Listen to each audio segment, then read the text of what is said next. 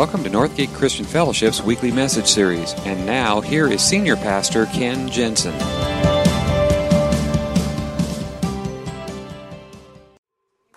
Yeah. So please make sure you do that today. We just have 2 weeks before the walk. So really get in on it. Don't say, oh yeah, somebody else will do it. No, you do it, okay?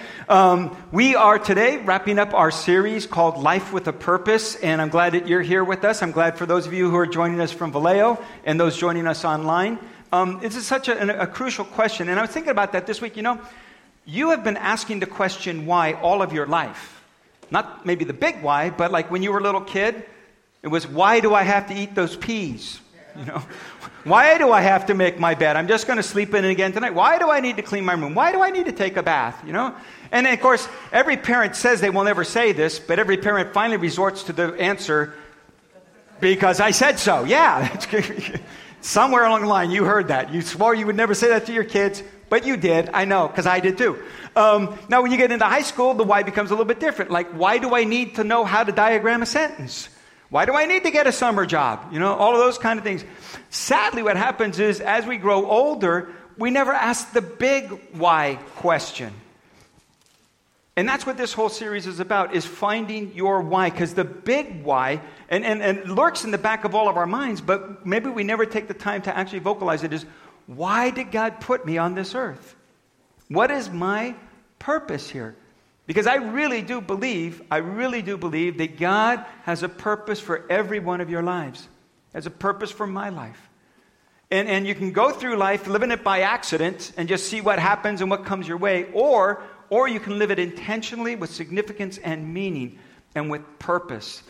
And it's been my hope for the last 5 weeks to be your guide through this whole process. And hopefully you've taken some of these things and started that work on your own to discover what is your why. Because when you discover that, it clarifies so many more things for the rest of your life. And we as a church, it's really behind our 5 core values, our whys as a church, if you will. It has to do with all of those things. We said week 1, it starts with your relationship with God. We live a life of worship, that everything we do to an audience of one. He's the one who made us. He's the one who loves us. He's the one who has gifted us. He's the one we want to live our life for, because that's where you're going to begin to find your purpose.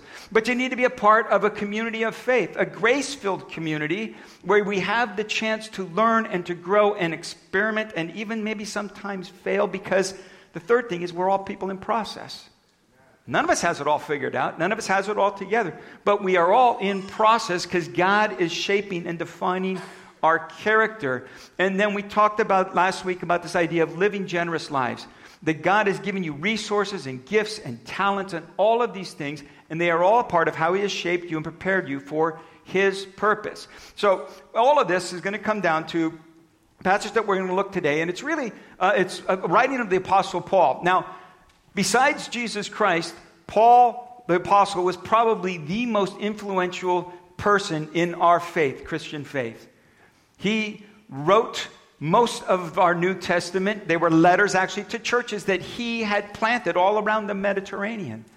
Churches and pastors, and then most of our New Testament are letters that he wrote to those people. And in fact, one of the passages that we're going to look at is actually from his second letter to the Corinthian church. And this is where he really kind of lays out his life purpose. One of the places at least. It's in 2 Corinthians chapter 5. If you want to follow along, in verse 14 is where we're going to pick it up. This is what he says. Christ's love compels us, because we are convinced that one died for all, and therefore all died. And He died for all, that those who live should no longer live for themselves, but for Him who died for them and was raised again. So, from now on, we regard no one from a worldly point of view. Though we once regarded Christ in this way, we do so no longer. Therefore, if anyone is in Christ, the new creation has come. The old is gone, the new is here. And all this is from God, who reconciled us to Himself through Christ and gave us the ministry of reconciliation. That God was reconciling the world to Himself in Christ, not counting people's sins against them. And He has committed to us the message of reconciliation. We are therefore Christ's ambassadors, as though God were making His appeal through us. So we implore you on Christ's behalf, be reconciled to God. God made Him who knew no sin to to be sin for us, so that in him we might become the righteousness of God. Now, I know, you look at someone like Paul and the influence and the impact that he had on our world, and you say, well, that's not me. No, it's not. You know, you may not have the impact that Paul had. You likely will not write any of the New Testament. In fact, if you do, we're going to hold you a little suspect. But you do have an impact in this world. You have a purpose in this world. And it might just be your little corner of the world, but I truly believe that you have a why. That God created you and shaped you and gifted you and placed you where you're at for a purpose. And that's why this is so important. That you live your life in the purpose that God has for it.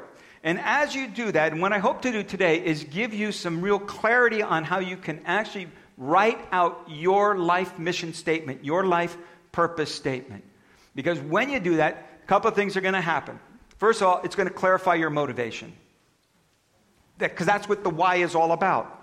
Why do I do what I do? It'll clarify your motivation. We said in the first week, actually we've said it each week, when it comes to your mission, your purpose in life, it has to do with two things. The contribution that you are here to make, and the second part of that is the impact it's going to have on others.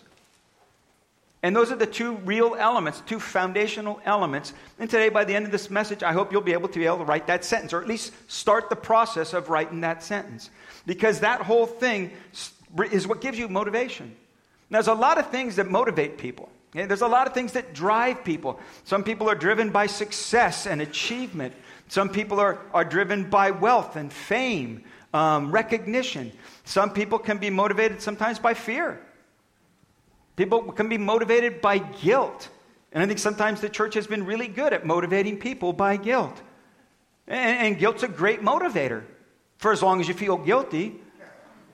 I can distinctly remember to this day, all the way back to elementary school. Because in the elementary school, we didn't have hot lunch. You know, everybody brought their own lunch in a sack or a bag or mailbox.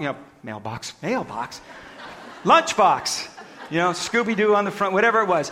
But what they noticed was that kids were so anxious to get out to recess that they weren't even eating their lunch. They were just kind of dumping it in the garbage can. And so the principal of our school actually gave a message to us at lunchtime. And it went something like this. Boys and girls, do you know that your mother loves you? And that she has given great thought to packing you a nutritious lunch because she loves you. And for you to just throw that lunch in the garbage, that is like hurting your mother. Is that good guilt or what? You know? Nobody threw their carrot sticks away after that. It was just like, oh, I'm not going to hurt my mom, you know. But guilt can be a great motivator, but it's not the best motivator because as soon as you stop feeling guilty, you move on. Paul says the great motivator is the love of Christ. He says it's Christ's love. Christ's love compels us because we're convinced that one died for all. Not some warm, fuzzy kind of love, but some real, tangible, actual love. Christ's love. That Christ gave his life for all. Now again, you got to understand where that means for Paul to say this, because Paul was raised Jewish and was actually a Pharisee. And for him, it was all about being God's people. And as God's people, you obeyed the Torah. And that's how you were. And all of his life was spent on teaching people and correcting people and getting people to obey the commandments, to be obedient to the Torah. And in fact, so much so that he made it, his life was, towards the end, he was trying to just kill all the Christians and eradicate these Christ followers that were kind of messing up his beliefs. And then God got a hold of him. And he realized that Christ had died for him. And not only changed his life, it changed his whole life message. And he became planter of all of these churches, the writer of our New Testament. He said, it's so fundamentally changed. The idea that Christ would give his life for me, that is such a compelling motivation. It changed everything for him. In fact, so much so he wrote this in the first letter to the Corinthian church. He says, if I speak in the tongues of men or of angels, but do not have love, I am only a resounding gong or a clanging cymbal. In other words, no matter what I say or no matter what else I do, I'm just making noise if it isn't motivated by his love.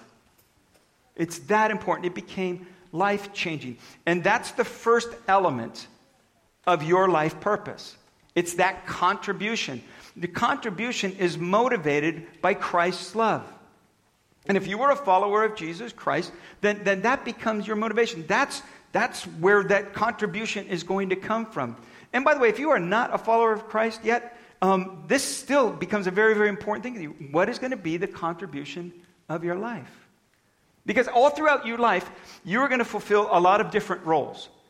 You will fulfill certain family roles. It might be starting out as a son or a daughter. Maybe you become a husband or a wife or a father or mother, grandfather, grandmother. You're going to fill all these different roles throughout your life. You will fill some vocational roles where you maybe are a student. Then you're a trainee.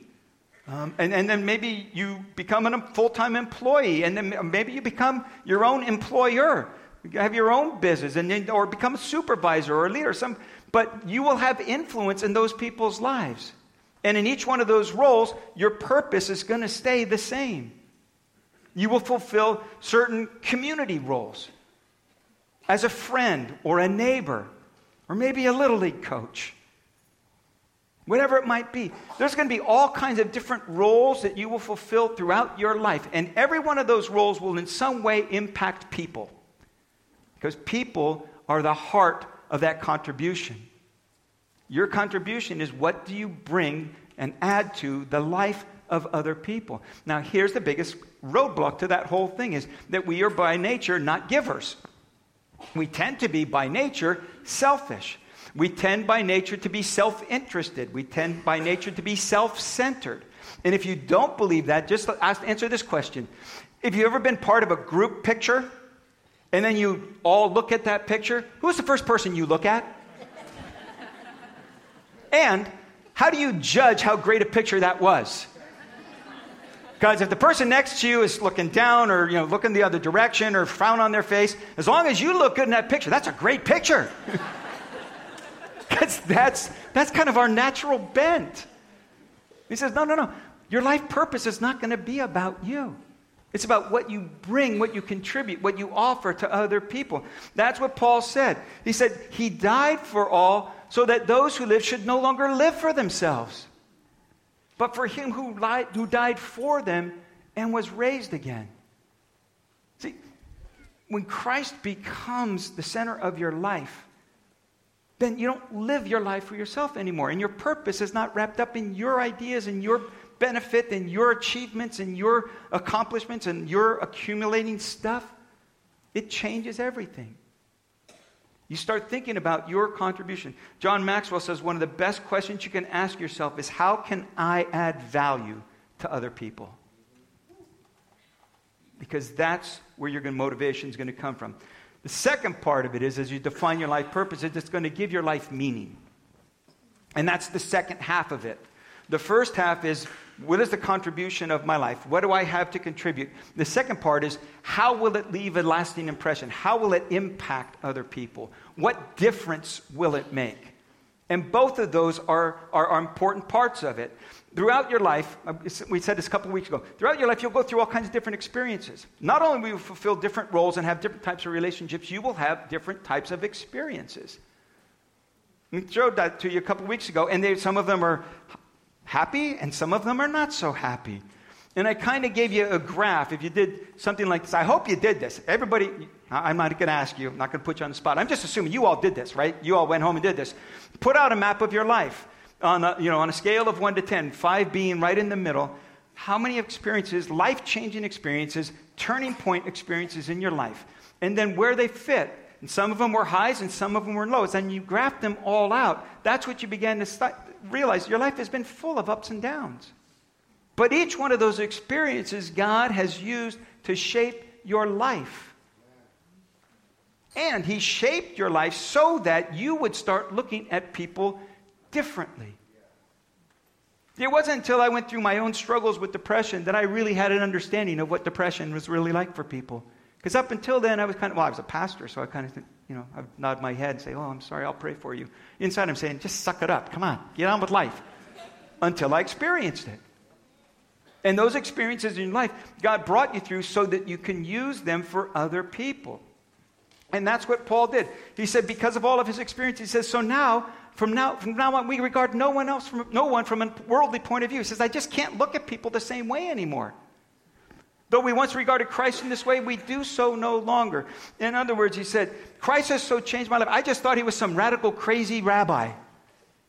But he so got a hold of my life that I couldn't look at him that way. And what it did was it changed the way that I look at all the people around me. I just can't look at people the same way. I can't not look at them except through the eyes of eternity. And that's the meaning that it brings to your life. And that's why one of our core values around here is the last one that we're talking about today is redemptive relationships. Because all of those experiences and all of those giftings and talents and abilities God has given to you to use for other people. Years ago, I attended a conference. Bill Hybel was one of the main speakers there, and he said this line, and it has stuck with me for over 25 years.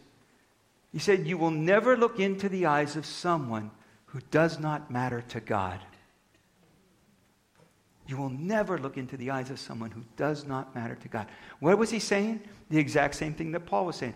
I can't look at people from a worldly point of view anymore. I just can't.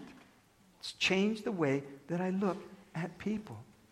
And see, all of Scripture is really the story of God's reconciling the work. It says this, God reconciled us to himself through Christ and gave us the ministry of reconciliation. That all of Scripture really is the unfolding of God's redemptive reconciling this world.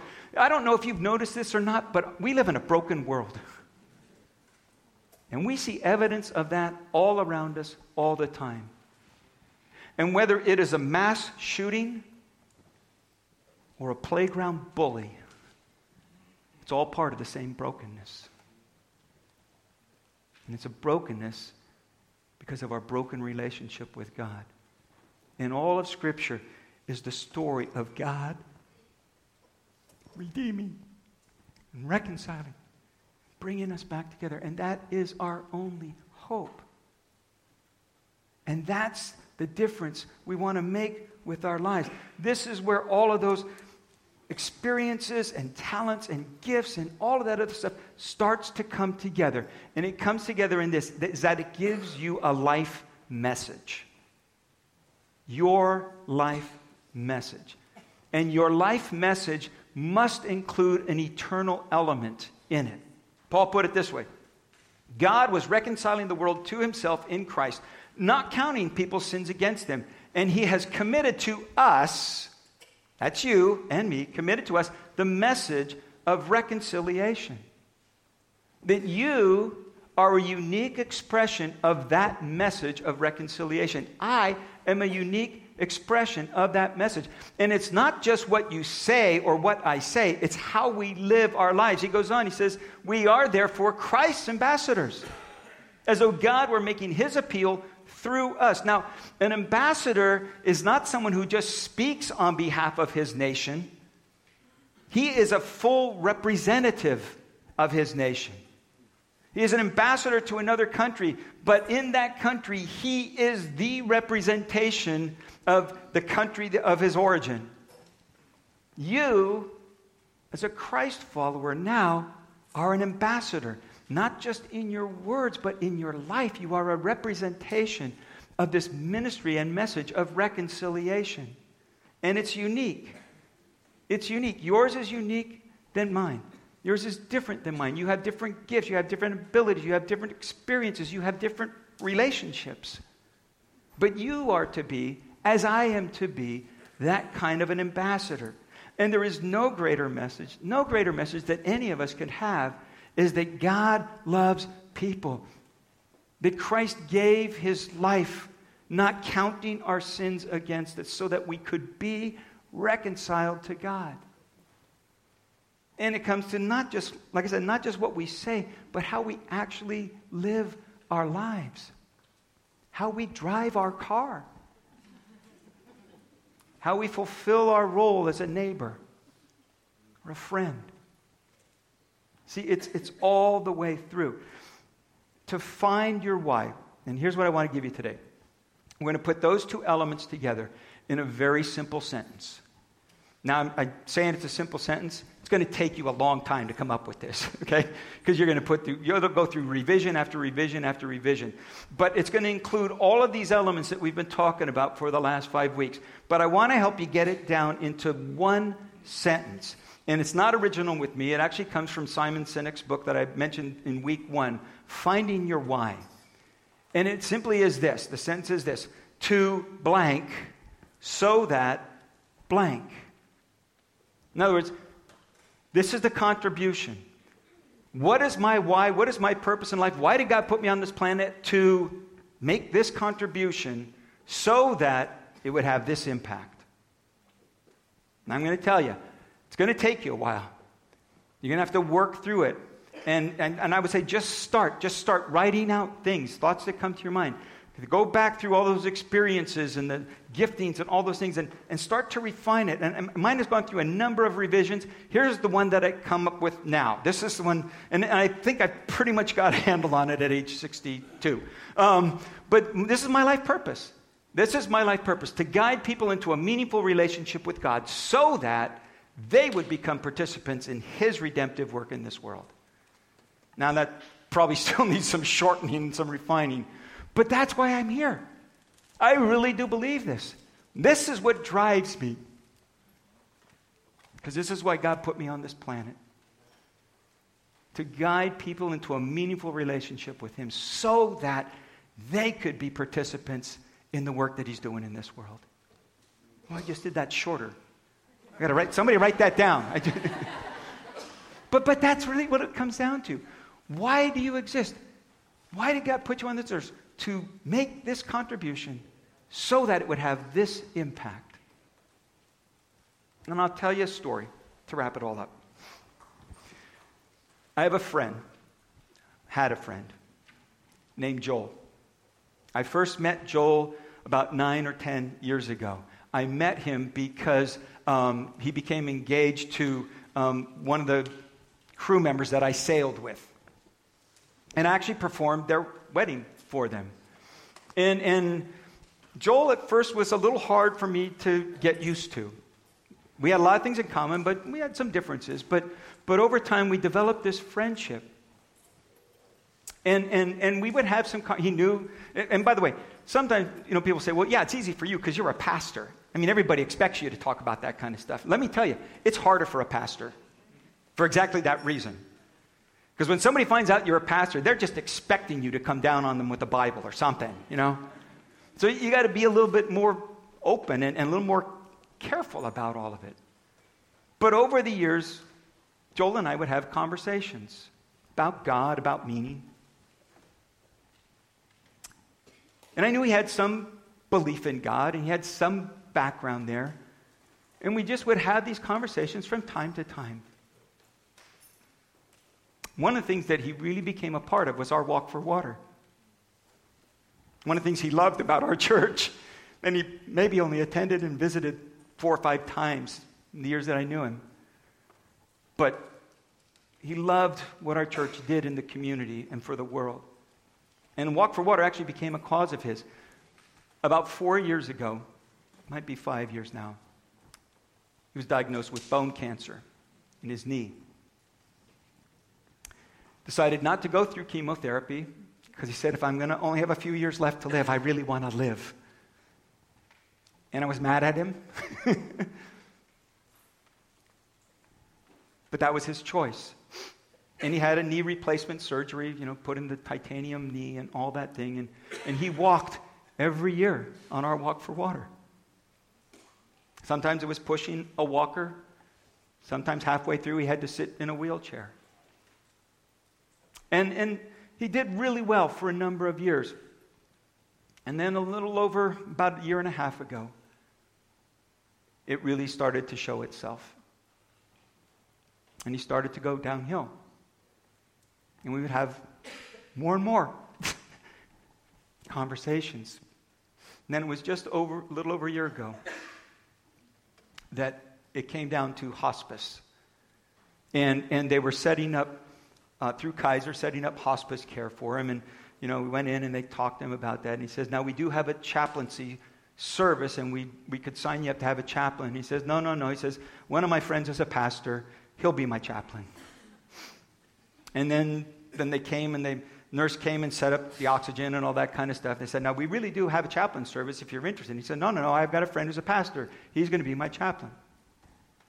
Like 4 or 5 times, they kept offering this chaplain service to the point, and I don't know if I can say this in church, but he actually told them, I got a friend who's a pastor. I don't need your damn chaplain.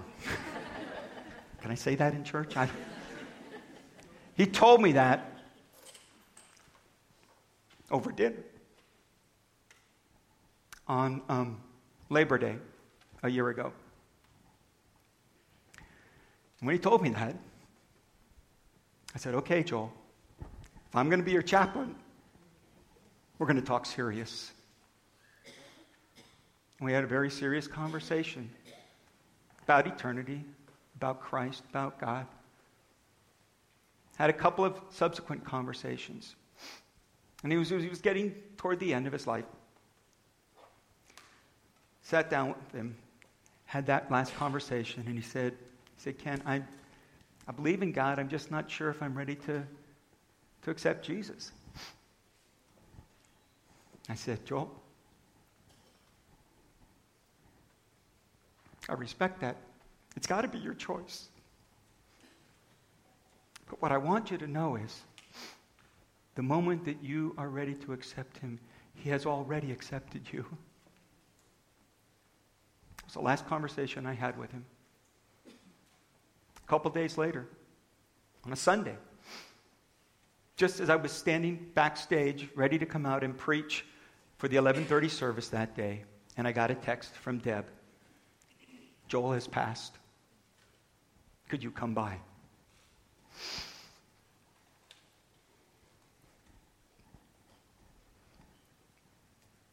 And I kind of had to pull it together because I still had to come out and preach. I don't know. I don't know what Joel's final decision was. I prayed with him. I prayed for him. I shared with him. But I don't know. What I do know is this.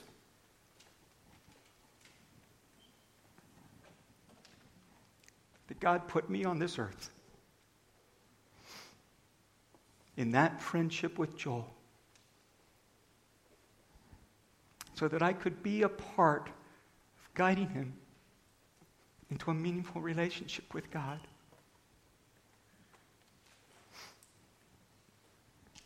I don't know what your sentence is going to look like, but I really do encourage you to figure it out, to write it out, to know why God put you on this earth. And a big part of it is that God has put you here to tell other people about his incredible, redeeming, life-transforming grace. And I really do hope, as a pastor, that all of you would know your why. Paul finished it this way. God made him who had no sin to be sin for us, so that in him we might become the righteousness of God. Would you bow your heads with me? I want to just turn it over to the Vallejo campus host to walk you through this. I really do believe that God's word always calls for a response. And so here's my question for you today. What does your life say to the people around you? Is it saying what you want it to say?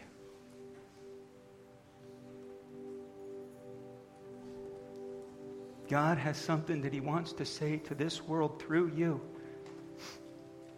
And he's given you the gifts and the tools and the abilities and the talents. He has brought you through those experiences that he's brought you through so that you would give that message out. And if you don't speak it, who will? Who will? in your relationships, in your friendships, in your neighborhood, on your team, in your school, on your job? Is your life saying what you want it to say?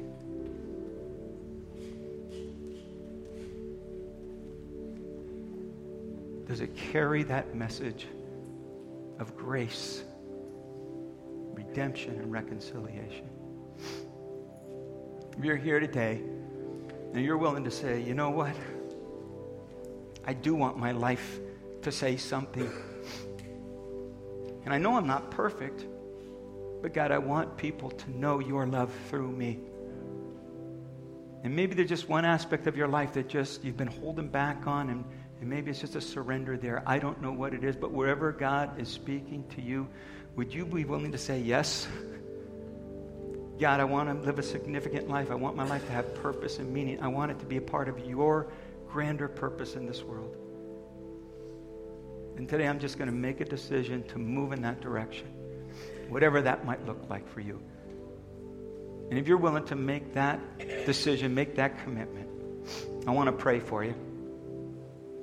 Would you let me know by just raising your hand and holding it up? Look up, catch my eye. I want to acknowledge you. Yeah, yeah, yeah, yeah, yeah, yeah, yeah, yeah, yeah, yeah, yeah, yeah, yeah, yeah, yeah, yeah, yeah, yeah, yeah, yeah.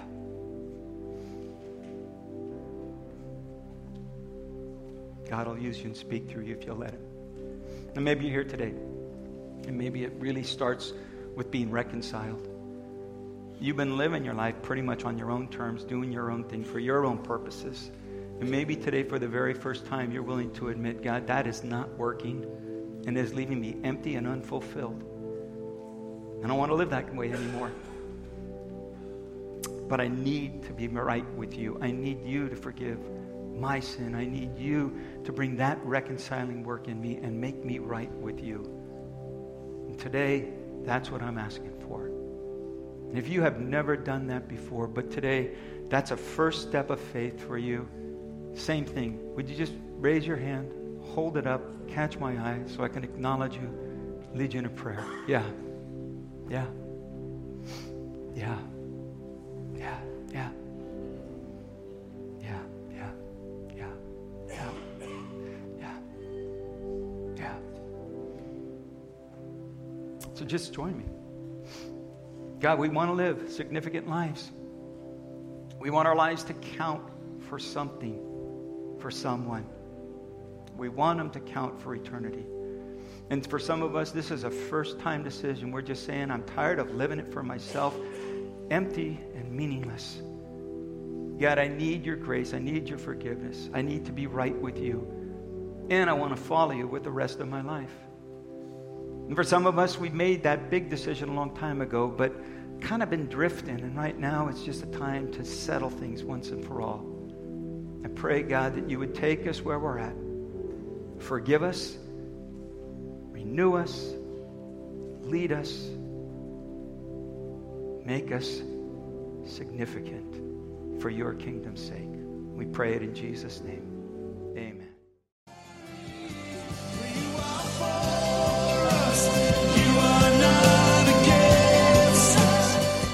Thank you for listening to this week's message. We trust that you'll join us again soon for another uplifting message from Northgate Christian Fellowship, located in Benicia, California.